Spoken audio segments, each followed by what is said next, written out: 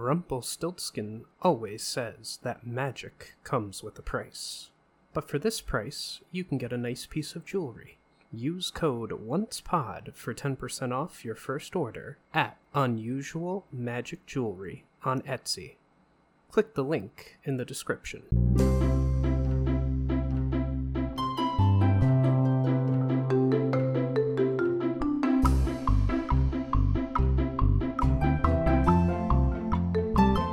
Hello, and welcome to the Once Again podcast.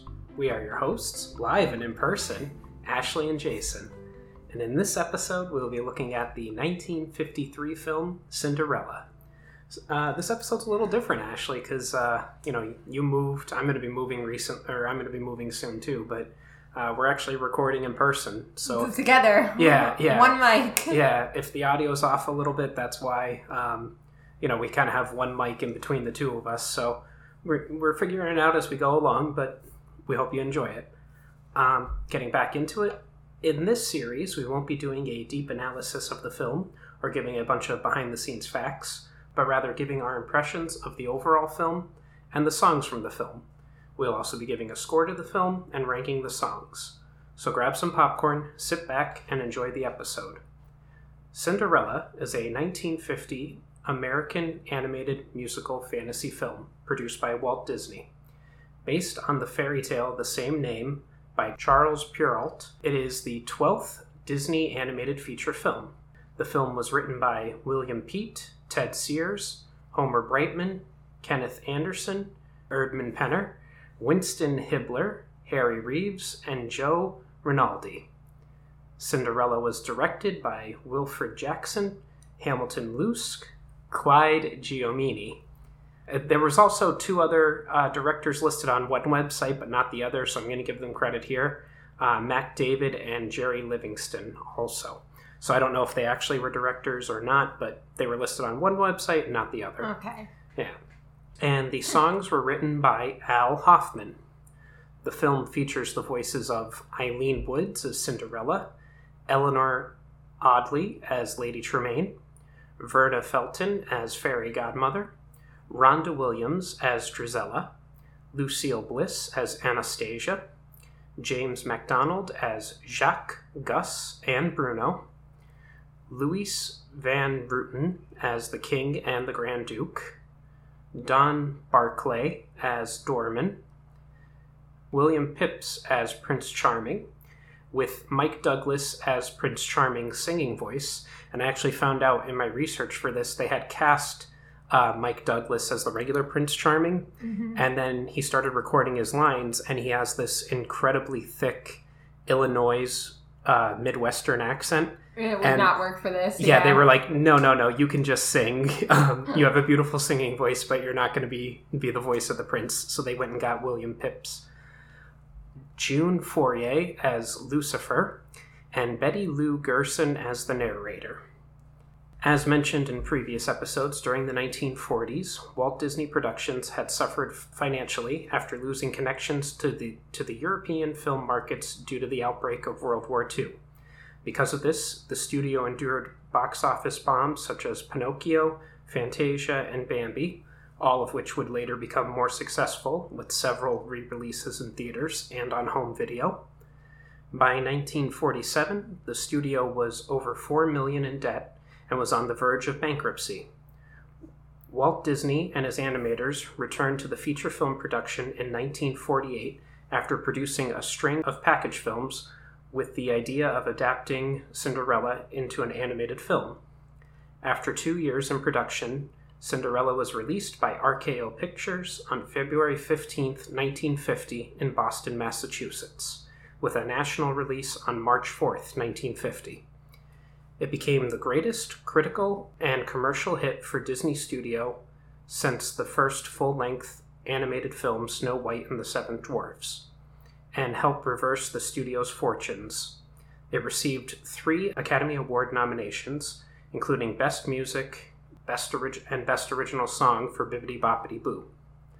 Decades later, it was followed by 2 direct-to-video sequels, Cinderella 2, Dreams Come True, in 2002, and Cinderella 3, A Twist in Time in 2007. And there was a 2015 live-action adaptation by Kenneth Branagh. The castle, featured in the film, has become an icon of the Walt Disney Company, serving as the basis for the logo production of Walt Disney Pictures.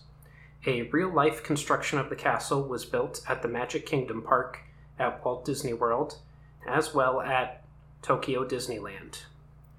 In 2018, the film was selected for preservation in the United States National Film Registry by the Library of Congress as being culturally, historically, and aesthetically significant. It has a runtime of 74 minutes.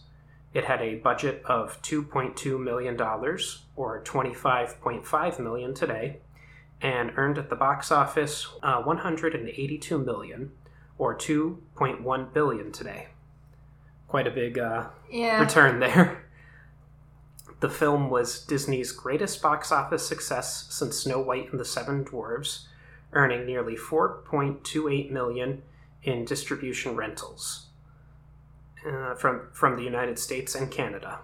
Of course, because it's another princess film. I mean, I think we'll find as we go along, all the princess films probably do the best with box office releases.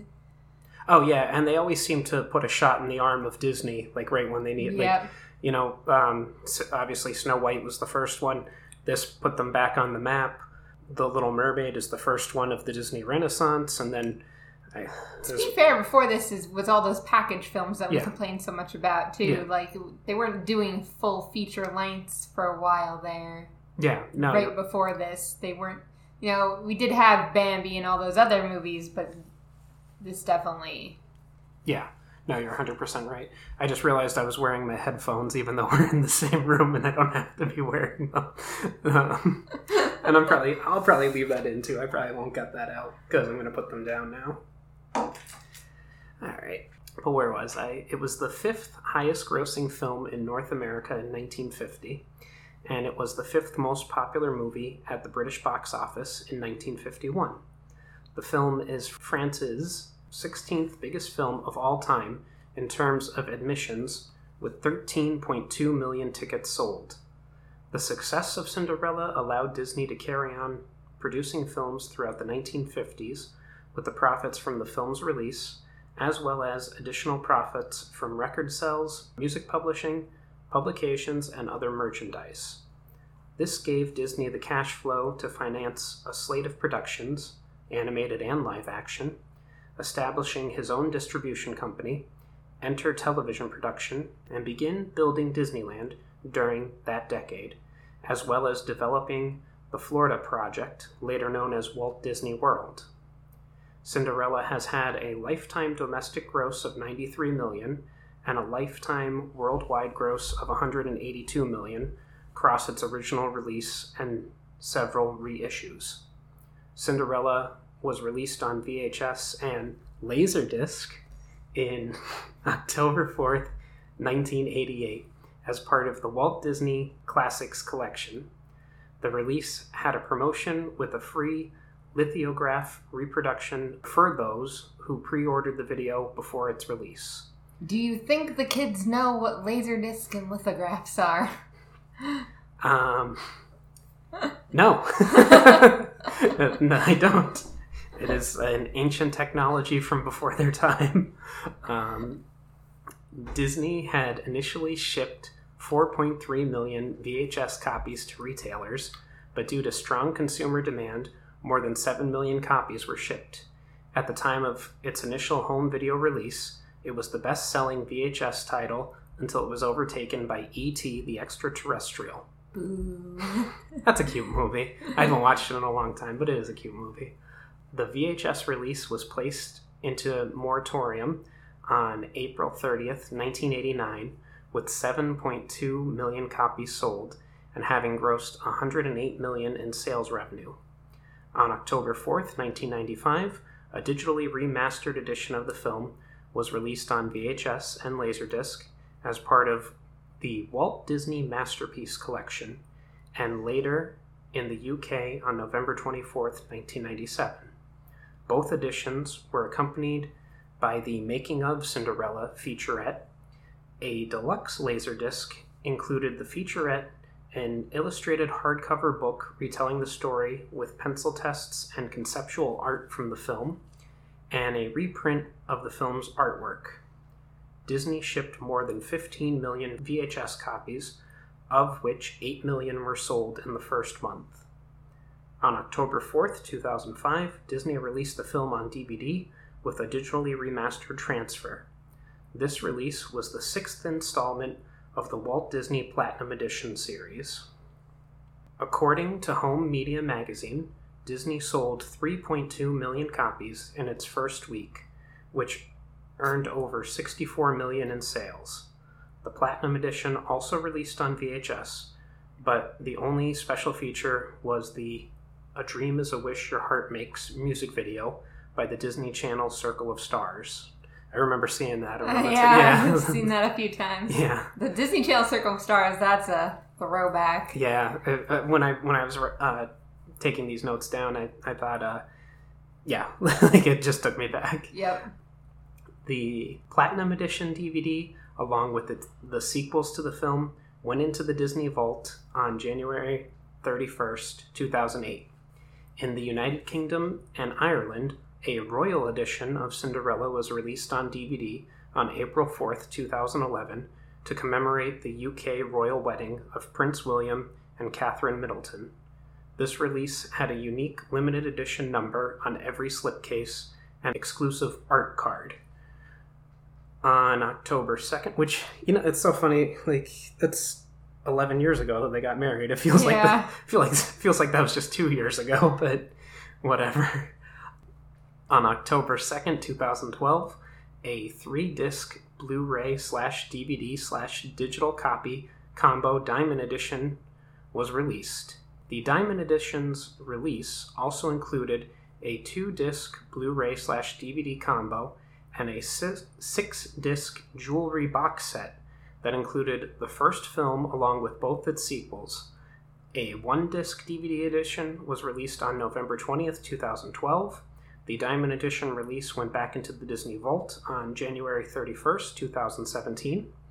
And finally, Cinderella was re-released on HD digital download on June 18th, 2009, with a physical media re-release on Blu-ray on June 25th, 2019, as a part of the Walt Disney Signature Collection commemorating the film's 70th anniversary. Yeah. I mean, it's one of the most important films in the Disney catalog, so it's going to have a very deep history of being re-released and coming in and out of the vaults. Not that I think we're over the vault thing now, though. Now with Disney Plus, I think things being kept in the vault for all eternity is not going to happen anymore. Yeah, that'd be interesting if they did I don't want to give them any ideas. I'm sure they've already had this though. But if they did a Disney Plus Vault thing that you pay. I think if you actually look online, they do have a vault collection. I think it's just all the stuff that's been in the vault before. No, I mean like you pay an extra $2 a month and you get to watch every Disney movie no matter. Oh, they're not going to do that. No, Some things will stay in the vaults forever. Given the prices that they've been setting on things recently, they would set it at $500 a month. Probably. Yeah. But let's dive into the plot. So my first note here is that we have a classic Disney opening credits with like the fancy letters and everything. Yeah. And the song is Cinderella, and it is sung by Marni Nixon and a chorus. And I wrote, it is a typical type of opening credit song for this time period, particularly in Disney films. Nothing terrible, but also nothing memorable, so I gave it a 5 out of 10. Yeah, I would pretty much say it was very like classic Disney feel, but you're kind of over it by this point too, because even, it's reminiscent back to like Dumbo and Bambi and all the movies. They kind of stopped doing that at some point with the music. Agreed. I also gave it a 5 out of 10. All right.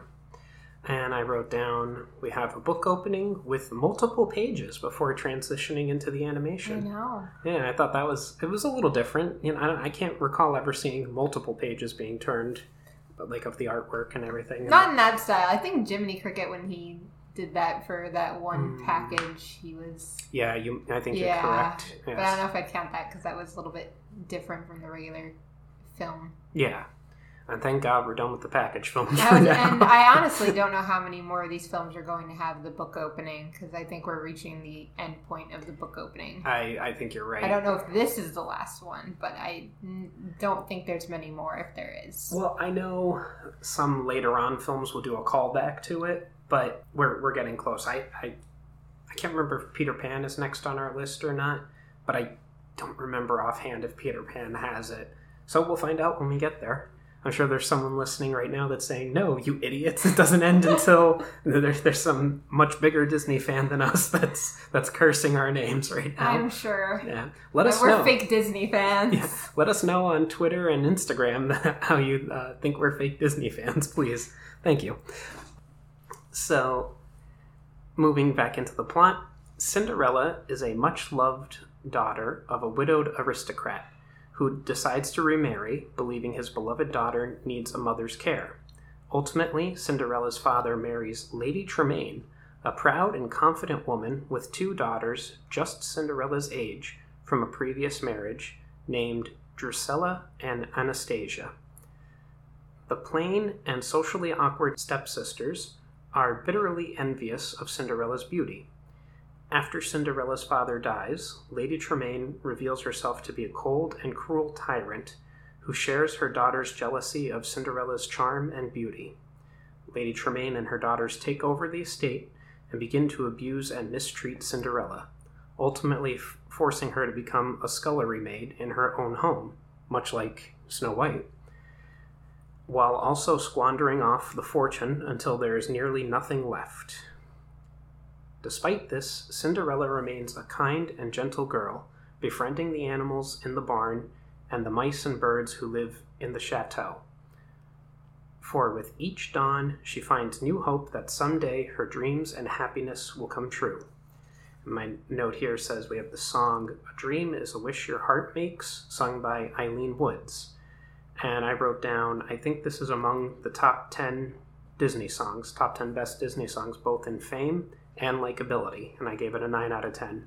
Yeah, I was actually going to ask, do you think that this is probably the more well-known song in the movie? I know Bibbidi Bobbidi Boo is also very much a well-known song in this movie, and so is So This Is Love is also very well-known, I would say, but would you say that this is probably the biggest well-known song out of the whole film? I think this is the most established with Disney. I was thinking about it. I give it a 9 out of 10 too, because this just gives off nostalgic vibes, and also, this is probably one of the big songs they use for fireworks. Yeah. They use it in the parks. They use it for other things. Mm-hmm. Whenever they have a special on TV about anything, they're probably using this song. Yeah, and I could imagine a common moviegoer, they watched Cinderella when they were a kid. They might think of Bibbidi Bobbidi Boo from a kid's movie, but they can't remember exactly which one. And they might not even remember So This Is Love. Or if they do, they might not know it's from this film. But I think this is probably the most famous song from this film. And I enjoy it. And I also wrote down, is the number one sign that you're a Disney princess that you have animal friends who help you do chores? Because as soon as Cinderella wakes up, the animal friends start helping her with things. Maybe. All right. One morning, Cinderella and the mice find a new mouse in the house who was caught in a mousetrap. She gives him the name Octavius, or Gus for short, and some new clothes, and informs Jacques to warn Gus about Lucifer, Lady Tremaine's wicked cat. And I wrote down that I forgot that Cinderella can actually communicate with the mice, that they understand her and she understands them. Which, got a whole lot of questions of how that works, but... Yeah. Well, I have a note later about it, but evidently the original idea was to have all the animals be able to communicate with Cinderella. Major, the horse, Bruno, the dog, and even Lucifer, the cat, would all be able to communicate. Come on now, we don't talk about Bruno. Well, you're dating the episode by doing that. Or you're making it contemporary. You're making it contemporary first and then dating it. But I still haven't watched that yet. I have to check it out. Me either, but that song will be stuck in my head forever now. Yeah.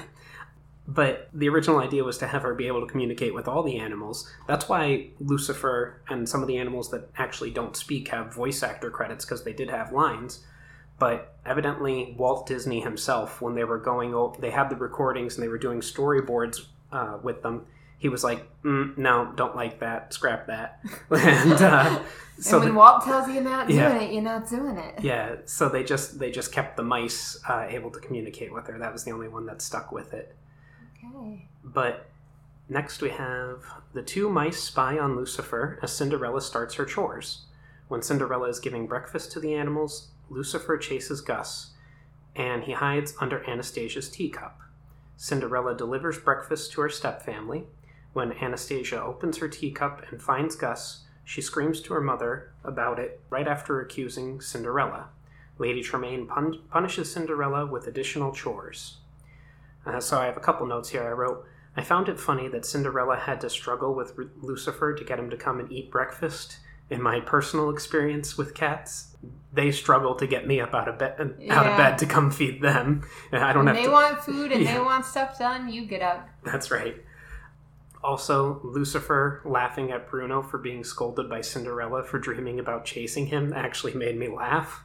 I kind of like Lucifer a little bit. Like, I know he's technically evil, but it's more so he's just a cat. He's one of those, like, bad cats that it's like, oh, you're just kind of cute and misunderstood. Yeah. I mean, what does he do that's so he chases mice? Like, that's what cats do. Like, it is what cats do.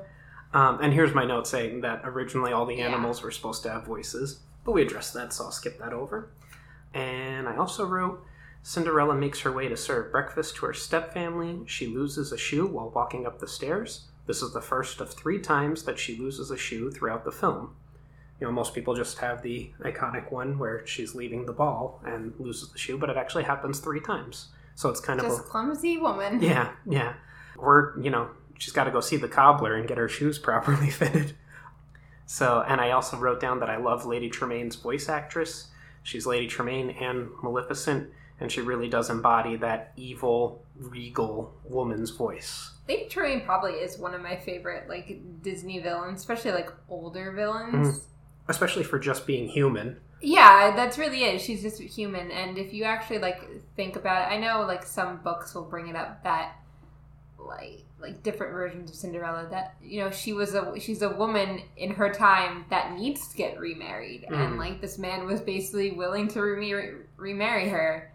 But, you know, she's also worried about her own daughters and her own livelihood, because once he dies, like, she doesn't have anything. Like, again, she's left alone, and this time with an extra daughter, essentially.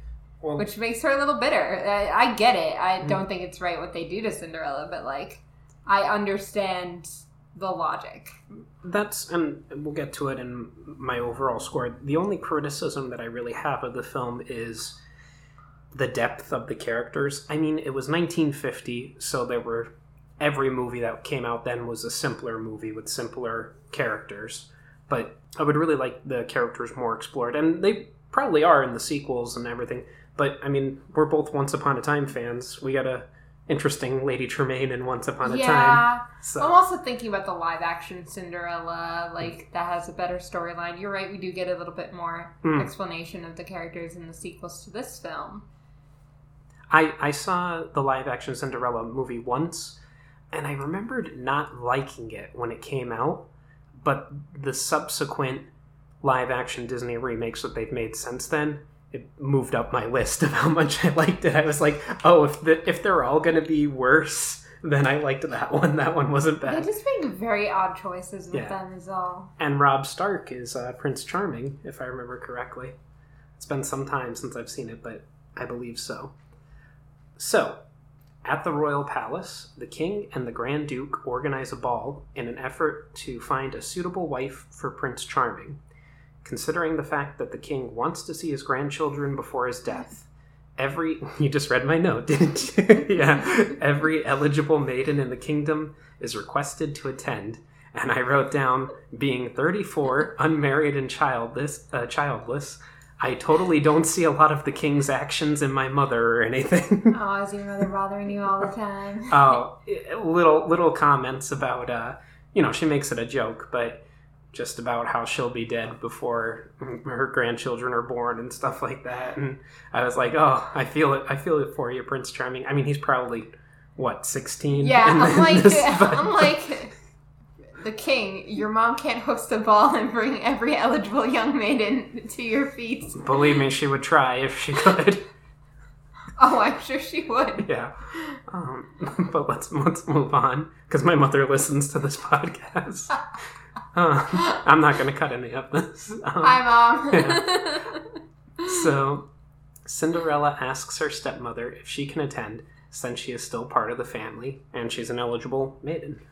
Lady Tremaine agrees, provided if Cinderella finishes her chores and finds a nice dress to wear. With Cinderella too distracted with extra chores, her animal friends, led by Mary, although I guess it would probably be Marie, since they're French, but yeah. Mary, Jacques, and Gus fix up a gown that belonged to Cinderella's late mother. So, the first song in this part is Sing Sweet Nightingale, and it is sung by Elaine Woods, Eleanor Audley, and Rhonda Williams. And I wrote down, obviously, the beginning and the ending parts of the song are supposed to be off-key to show the contrast between Cinderella and her stepsisters. That being said, although Eileen Woods has a lovely voice, this song is just so-so. So I gave it a 5 out of 10. Yeah, I do like the parts with the off-key more, to be honest, just because it feels a little different, especially because we don't get a lot of off-key in Disney movies very often for songs. But I gave it a 5 out of 10 also. It's not the best song. Okay. And I also have the song Work Song, parentheses, Cinderelli, Cinderelli. And it is sung by Jimmy MacDonald, Oliver Wallace, and Paul J. Smith. And it is a memorable song, probably the third most famous song from the film. Although maybe it's the fourth now that we've been discussing them. Yeah. It's upbeat and fine, but the mice voices slightly annoy me. So I gave it a 6.5 out of 10. Yeah, I was thinking that while I was watching it too. I'm like, I feel like I used to like the song more. Like, it's nice upbeat, but like I don't like the mice's singing. I don't know if that's just us getting old and not liking the mice. I don't know. It was just kind of annoying me a little. So I gave it a 5 out of 10. Okay. So Jacques and Gus go downstairs and scoop up Drizella's old beads and Anastasia's old sash after they throw them on the floor, escaping with them before Lucifer catches them. The animals finish Cinderella's dress just as the carriage arrives. And I wrote down the line of Gus saying, "Happy birthday," when the mice reveal the dress to Cinderella. It actually made me laugh out loud. And Jacques is like, no, to Gus. Like, when they show her the dress. Yeah. And when Cinderella comes down wearing her new dress, Lady Tremaine compliments the gown, pointing out the beads and the sash. Angered by the apparent theft of their discarded items by their stepsister, the evil stepsisters viciously rip the gown into rags before snootingly leave for the ball with Lady Tremaine. Heartbroken, Cinderella runs outside to the garden and begins to cry. You know, I want to say this too, like, they're the evil stepsisters, but like, they're just going off what their mother's doing too. Mm-hmm. Like, yeah, they might be jealous of Cinderella, but at the end of the day, what they're doing, they're all like teenagers. This is a Disney movie. These are teenagers. Teenagers are going to be cruel to one another. And, I mean, maybe I've always thought of Lady Tremaine as older because of her gray hair. But what could she's got to be in like 30s, 40s at like the most. Oldest? Yeah, like, but you're right. She kind of encourages and enables her daughters to treat Cinderella this way. Maybe. You know what I think, as we see in the sequels too, Anastasia in particular is very nice and very kind for her sister, but we'll get into that when we get to the sequels. I was discussing the sequels with you off camera, and I said I remember seeing the third one, but I don't ever remember seeing the second one. The second one is great for Anastasia, and then they kind of like take that away from her in the third one, but kind of give it back to... It's complicated. Okay. And again, we get an Anastasia that's... well, actually, we get two Anastasias in Once Upon a Time. And one of them, oh baby. I mean, both of them, oh baby, but the one really. Well, Ashley just slapped me on the shoulder, so I know it's time to move on. The beauty of being in the same room. Yeah. I can hit him when he says stupid things. Yeah. So, at the point of giving up her dreams, Cinderella's fairy godmother appears and bestows upon Cinderella a new ball gown with a pair of glass slippers. She also transforms a pumpkin into a carriage, the mice into horses, Major the horse into a coachman, and Bruno the dog into a footman. We don't talk about Bruno! Cinderella departs for the ball after her godmother warns her that the spell will break at the first stroke of midnight. No, it's the final stroke of midnight. Is she really a good godmother for making her wear off at midnight? Like, surely magic can last longer than that. Probably. And it's also... I think that comes from the original tale. It's been some time since I've read Probably, it. I imagine. And I imagine it has to do with a moral thing of women being home before midnight. Because no good decisions are made after midnight for young women. And that's why we'll be done recording this podcast before midnight. Jeez. Yeah, you're not wrong. But I actually wrote it down. Well, I didn't write it down here. I got the summary off the Disney Wiki, but it has it listed backwards. I actually found it kind of funny in the film how she changes everything first and then gives Cinderella the dress last. Yeah. And like the whole time Cinderella's like, "What about me?" I can't go like this. My first note here that I wrote down, though, was which fairy godmother, and I put it in quotation marks, is your favorite? This one, the blue fairy from Pinocchio, or Rumpelstiltskin? Oh, it's Rumple, 100%. It can't be anybody but Rumple. Yeah. If Rumple was my fairy godmother, I'm like, I don't care what price I'm paying right now. Yeah. And when she... Do it to me. in this film, when she first misplaced her wand, I was like, oh, Rumple's got it. That's what it is. Rumple's already got the wand. Oh. But we have the song Bibbidi Boppidi Boo, sung by Verna Felton. And I wrote down that it's probably the most famous song from the film. It's a Disney classic standard. But in my opinion, it's nothing really that special. And I gave it a 7. It's much shorter than I remembered it being. And I don't really... It's not one of my favorites. You're right, it's a classic. I gave it a 6 out of 10. It's okay. Not the best song, but you know, you gotta acknowledge that it's one of Disney's most classic songs. Mm-hmm. And I wrote down in my final note here that despite most promotional art and collectibles depicting Cinderella's dress to be blue, we can see here that it is actually silver with a light shade of blue. Now later on in the film, as it gets closer to midnight when she's dancing with the prince, and it's darker out, it does look a darker shade of blue, but right here it's silver. And I believe that in the Blu-ray edition, they recolored the dress to be blue to match the promotional art and stuff that they have for it. And I want to say action figures, but that's not correct. Although I'm sure there are Cinderella action figures.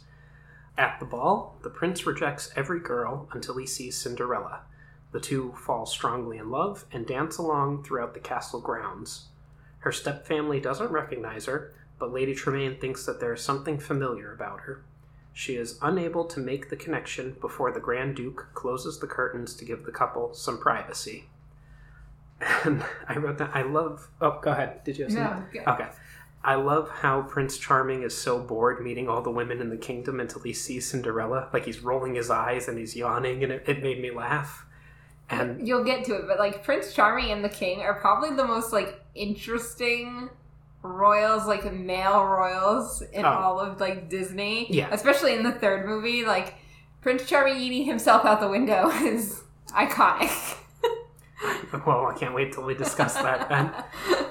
My next note is that the king threatens to behead the Grand Duke if anything goes wrong between the prince and Cinderella, and then dances his way off to bed. So I wrote down, is he the most eccentric Disney royal? Probably. Yeah, and that's saying something. I mean, we don't see a lot of other royal parents, too. A lot of them are either dead or, like, just angry or asleep, like in Sleeping Beauty. They're just not there the whole time. Well, King Triton's a little extra. Yeah. He's a little extra. And then Zeus, well, I don't know. He's a god, so that's a little different, but let's move on. The song here is So This Is Love, sung by Eileen Woods and Mike Douglas. And this is my personal favorite song from the film, though perhaps not the most iconic. I gave it a 9 out of 10. I do like this song. Not my favorite, but I can see making it that choice. I gave it a 7.5 out of 10. Okay. As the clock starts to chime midnight, Cinderella flees to her coach and away from the castle, dropping one glass slipper by accident. The Duke sends the guards to stop them, but Cinderella and the animals hide from them. And isn't it interesting, like, the way that the guards are kind of, like, they look evil, the way that they're drawn. Like, they're all in black silhouettes, and their horses have red eyes and everything. That's kind of the classic evil guy Disney depiction. But this is my first note here is that this is the second time that Cinderella loses a shoe in the film, most famous, obviously. And I also like how Cinderella uses the excuse of, I haven't even met the prince yet, to flee away from the prince. Like, she didn't even know who he was. She just met this guy that she found charming, for lack of a better word. Which is so good. Like, I get, like, she wasn't really allowed out of her house because of, like, her circumstances, but you're telling me she doesn't know what the prince looks like of this land? I don't know.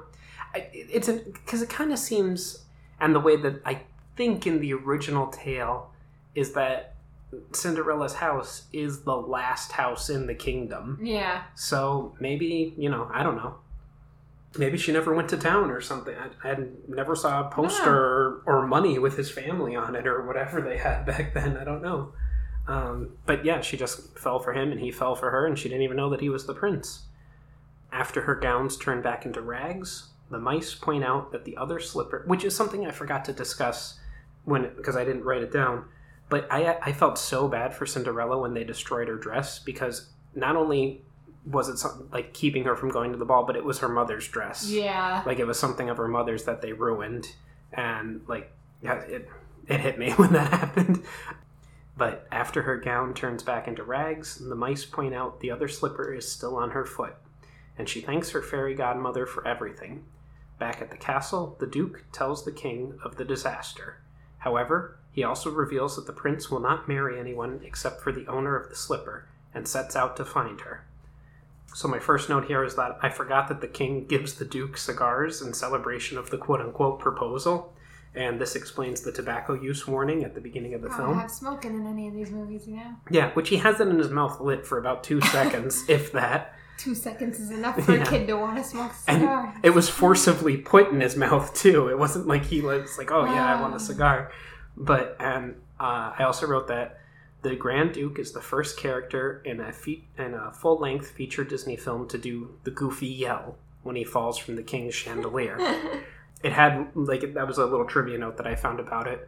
Like I said, obviously Goofy did it in, it wasn't Saludos Amigos, it was, no, it was Saludos Amigos that Goofy did the Goofy, but that was considered a package film. And not a feature, yeah. So. Understood. Yeah. And the next morning, the king proclaims that the Grand Duke will visit every house in the kingdom to find the girl whose foot fits the glass slipper, so that she can be married to the prince. When the news reaches Cinderella's household, her stepmother and stepsisters prepare for the Duke's visit. Overhearing this, Cinderella dreamily hums the song played at the ball. Realizing that Cinderella was the girl who danced with the prince, Lady Tremaine follows Cinderella to her room and locks her stepdaughter in the attic in one final attempt to shatter her dreams. And I wrote down... Oh, I hit the mic. I wrote down that I love the foreshadowing of Lady Tremaine's face. I love the shadowing of Lady Tremaine's face when she realizes that Cinderella is the girl, and like how her green eyes just stick out, and like this... It's just a good animated scene. And when the Duke arrives, the mice... did you have anything you wanted to say? Or? I was going to say, I agree with that. That's like I said, Lady Tremaine is one of the best well done animated villains. Mm-hmm. So when the Duke arrives, the mice retrieve the key to Cinderella's room from her stepmother's pocket and bring it upstairs. But before they can deliver it, they are ambushed by Lucifer, who traps Gus under a cup. So I wrote down here, so like in Mickey and the Beanstalk, we have some mice that need to get a key from the villain's pocket to free their trapped friend. Disney doing its own kind of callbacks. Always. Yeah. They do it so often. Mm-hmm. And with the help of the other mice, Birds, and Bruno, they chase Lucifer out the window, and Cinderella is freed. As the Duke prepares to leave after the stepsisters unsuccessfully try on the slipper, Cinderella appears and requests to try it on. And I wrote down that, presumably, Lucifer fell to his death. However, his appearance in the Cinderella sequels and other Disney properties have led to 3 prominent fan theories on how he survived. 1, he landed on his feet. There's that old wives' tale that cats always land on their feet. 2, cats have 9 lives. There's the old wives' tale that, cats have 9 lives. And the final one that I found people talking about was that his fat absorbed the fall and his body was okay. Because he falls out of the tower, and he's alive. I'd like to think he landed on his feet. Mm-hmm. Well, whatever it was, he survived.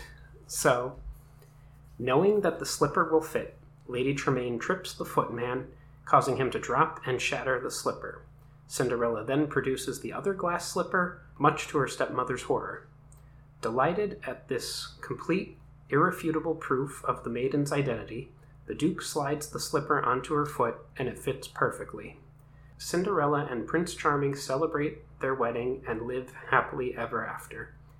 So I have 3 notes here. The first being, here, Cinderella loses her shoe for the third and final time as they're leaving the church or whatever that they were leaving. And I wrote down that I love how Cinderella's horse, Major, was leading the royal carriage. Yeah, he was. Yeah. And finally, we have the song, A Dream is a Wish Your Heart Makes, reprisal, and it is sung by a chorus. And I just wrote down song to close the film and a call back to earlier. Fine, 7 out of 10. Yeah, I'd say the same. That would be 7 out of 10. Okay. I think my only missing notes is I didn't talk about it earlier is, I think it always comes up with Cinderella in general is, how does nobody recognize her at the ball? It's not a masked ball. It's just a ball. Well, I mean, if we're taking her original name, the Cinders, she was covered in soot all the time. So that's how, I guess, her stepfamily didn't recognize her. And the Duke was kind of far. It wasn't actually the prince that came to try on the shoes. It was the Duke. So maybe he didn't get a good look. And then my other thing would be just imagine being this cruel to your stepdaughter and now she's a freaking queen, babe, princess queen. She don't be queen. Yeah. Be nice to your family. You don't know when they will be whisked away by a prince. Exactly. It can happen. Be nice to your other fellow podcast hosts, too. Jason could be whisked away by a princess at any point. I have no control over that. Listen, if there's some European princess out there looking for, looking for a kind American of man. Yeah, kind of funny some of the time guy, slightly above average looking, I'm right here for you. But only the rich princesses. I don't want any of those, fallen European families. So get out of here. So anyway, I'm going to go into my overall score. I wrote down that it's iconic and classic. It's an iconic and classic Disney film that would inspire future Disney films. And due to its financial success, we get to enjoy those properties today. It may not have the most developed characters, but audiences of the 1950s weren't demanding that from animated films then. And if I had seen it when it first came out, easy 10 out of 10. However, judging it by today's standards, I gave it a 7.5 out of 10. I feel like we're in step today. I also gave this a 7.5 out of 10. Yeah. It's, it's the classic Disney film, I would say. I know Snow White was the first, but I think this is almost more of the classic because it's got the castles that are all over the world now. This is the castle you see at the beginning of every Disney film. This is the iconic film in the Disney canon. If you're we decided to do this at the beginning of the year. We said we were kind of aiming to do Cinderella first into the new year. Mm-hmm. And we managed to do that. And like I said, I definitely think it's got... Well, it's interesting, too. I told you off camera, this was actually Walt's second time going with Cinderella. He had a previous animation company called Laugh-O-Gram that went bankrupt, but you can look up the story about it. It's actually pretty interesting. But he had a 7-minute short, Cinderella, beforehand from Laugh-O-Gram, and it came out in 1922, and it was a modern-day version of it, modern day meaning 1922. The prince has a hunting rifle that he's chasing down. I think it's a cow. I couldn't really tell. They were Walt Disney drawn animals, so they kind of all look, they all look the same. Yeah. No offense, Walt. Don't roll over in your frozen head statue. Cryogenically frozen wherever you are. Yeah. But Cinderella and her stepsisters live in a house not like a fancy house, but like a what's the word I'm looking for, where they're all next to each other. Townhouse, like yes. they live in a town, and there's cars and stuff like that. It's a 1922 version of it. It's only 7 minutes long, and it's on YouTube because I think, and this is going to sound weird to say, I don't think anyone owns Laugh-O-Gram, so I think all their stuff is free. Could be. Yeah. I'm surprised Disney didn't try to reclaim that though at some point. Well, if they're listening, maybe they will. But it's interesting to watch. But it was, Walt's first take on Cinderella. That was actually, I believe he saw a silent film as a child of Cinderella, and that's what inspired him to go into making Cinderella movies. Is one of the things that a lot of people remake all the time. Mm-hmm. It's one of the classic tales. Mm-hmm. But it's definitely, like you said, there is Snow White and the Seven Dwarfs, and that came first, but I kind of feel like this is like... When you think Disney and Disney princesses, I think Cinderella... Right. And probably Belle, because Beauty and the Beast is the Disney Renaissance, and that's also... Exactly.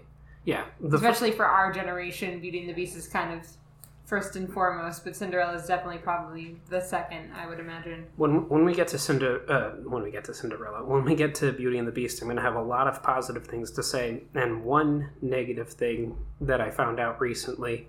I'll tell you off camera. Okay. But it kind of ruins the movie for me in a certain way. Don't ruin things for me. Yeah. Don't ruin it for me. Well, we'll discuss it off camera, and then we'll discuss if we want to talk about it when we get there. But do you have anything else you'd like to discuss? No, I think we're good. All right.